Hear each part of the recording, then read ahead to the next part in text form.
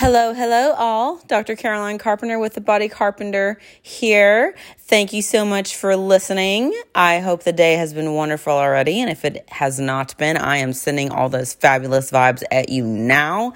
So it is.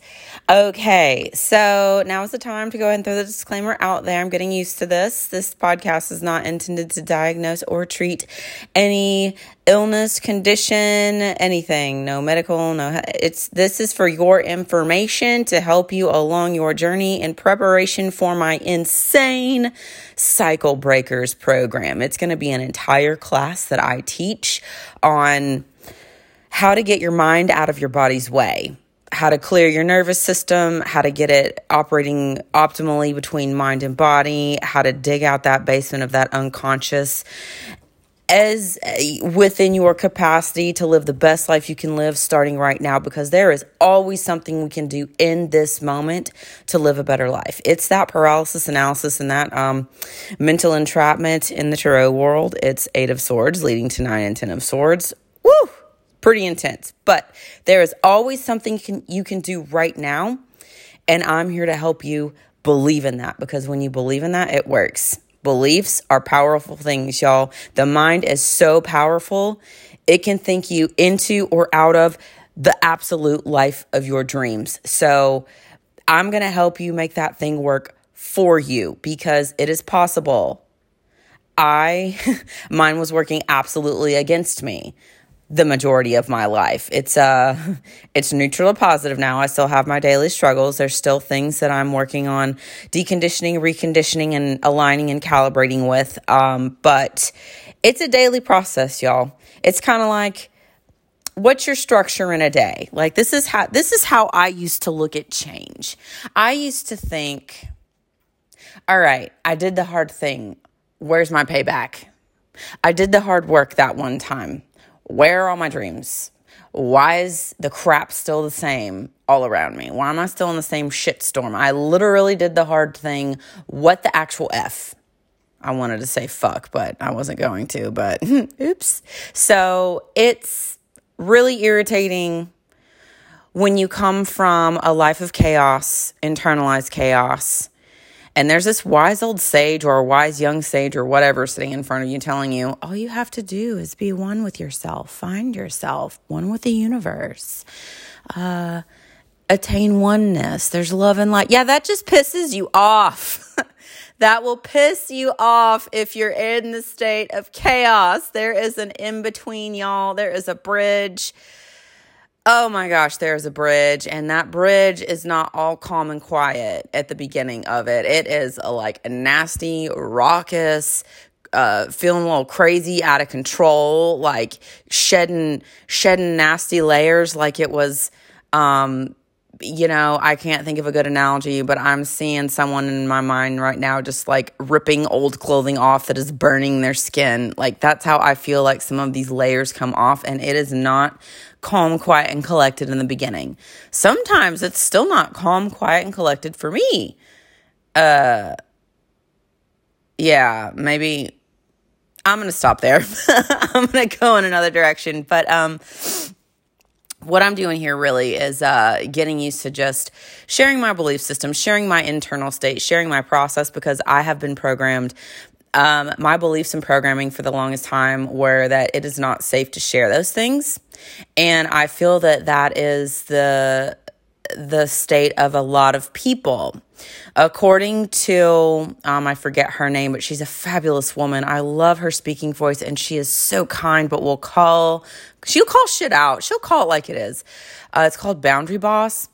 According to her, and I thought most of the population on, at least where I'm at, probably have codependent tendencies. This lady all but confirmed it. She said, of course, there are always outliers, but within her psychotherapy and therapist practice, she's 96% of people that, according to what she has seen, applying that to the majority of the population, including even the people she's around, her friends, 96% of the people have a codependent tendency.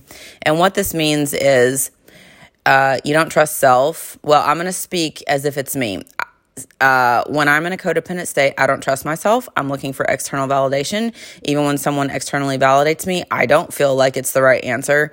I'm constantly searching for the right answer, even if the right answer is in my lab. I will spend countless amounts of money to try to find a better right answer. I'm really working on rerouting that. Sometimes I still catch myself. I'm like, nope, it's right here, Caroline. But the amount of money I have spent in my life looking for the best right answer in all categories is disgusting. And I'm really working on forgiving myself for all of those times I didn't reconnect with self and really work on that. And it's hard to forgive self. So, I'm not even really sure where I was starting with this podcast. I think it was actually habit change, but like this whole, y'all, community's powerful.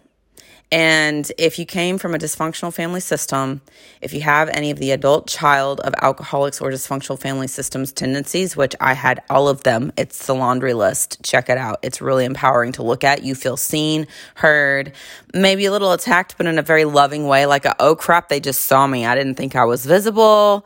These words on the page know who I am. Oh my goodness. So it's very validating and comforting to feel seen, even if it's words on a page, seen and understood. And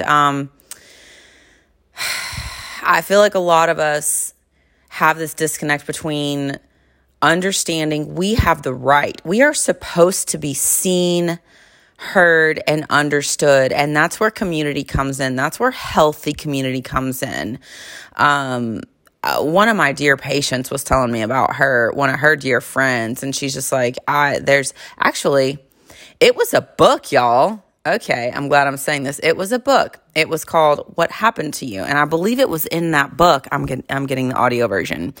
In this book, if I'm getting this right, the person who wrote the book said, if we have a healthy environment, I don't think the person uses therapy. I don't think the person's ever seen therapy, like been to a therapist. This was part of the conversation. Never been to a therapist. They talk to their friends and they're like, hey, look, if you are a healthy human and you are constantly focused on internal growth, personal growth, giving contribution and meeting your basic human needs, you don't need a therapist. Now, I am not saying you don't need a therapist. We all need therapy because I know for a fact I am not one of those people. I was highly codependent. I still have those tendencies. I'm working through that. I get anxiety sometimes. I still find myself in freeze mode where I want to, but I can't. My nervous system will lock up on me, but it doesn't go into the deep, dark shutdown that it used to. So improvements, y'all, but we're all on this path. So here's the thing. Connection is normal. We are supposed to connect. We are supposed to be seen. We're supposed to be heard. We're supposed to share our beliefs. We're supposed to share with one another. But in my opinion, in this world we're in, it is shifting and changing, and maybe it's just where I came from that entrapped view of I'm different, I don't fit in, I'm not enough, I can't. When I'm enough, maybe I'll be good enough to be with all of those other people in their communities, sharing love with one another, being seen and heard and caring for one another. So this is a distorted view that's really hard to find the root of. And I will say, the other day talking to my fiance, he said he's learning a lot right now. He is actually in a mental health rehabilitative facility, which based on what he's learning, I think there's a large majority of the population that should be learning the principles he's learning right now in school, which is why I've created Cycle Breakers. I wish I would have learned the things that my fiance is learning and the things that I have collected over a life searching for happiness, searching for love, searching for acceptance, searching for that God-given right that we all have, that divine right that we all have, that thing that we all have born inside of our DNA, that thing that we all have coursing through our veins, that thing that if we have been programmed from a young age to deny ourselves of, we deny the very core of our being, our DNA, our divine right. our child of Godness, if you will. So it's time to claim that. And we got to start sharing, and we got to start understanding that we are special. You're special. All of us are special. Also, none of us are special, which is confusing. It's like we're all here, we're all special, but none of us are special. Like we're all here together and we're all equal.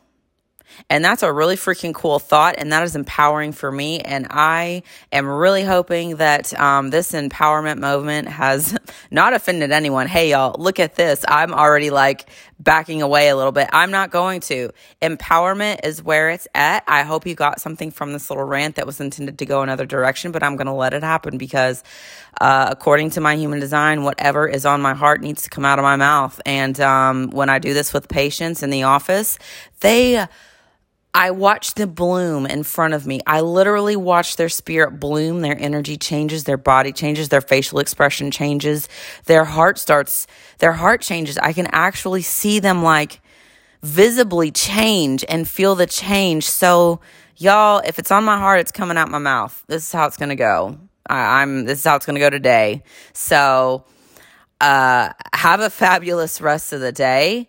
Get into your heart space. If it's on your heart, let it come out your mouth. Just make sure that it is intended to love and heal. First, do no harm. Yeah. So peace out, y'all. Love.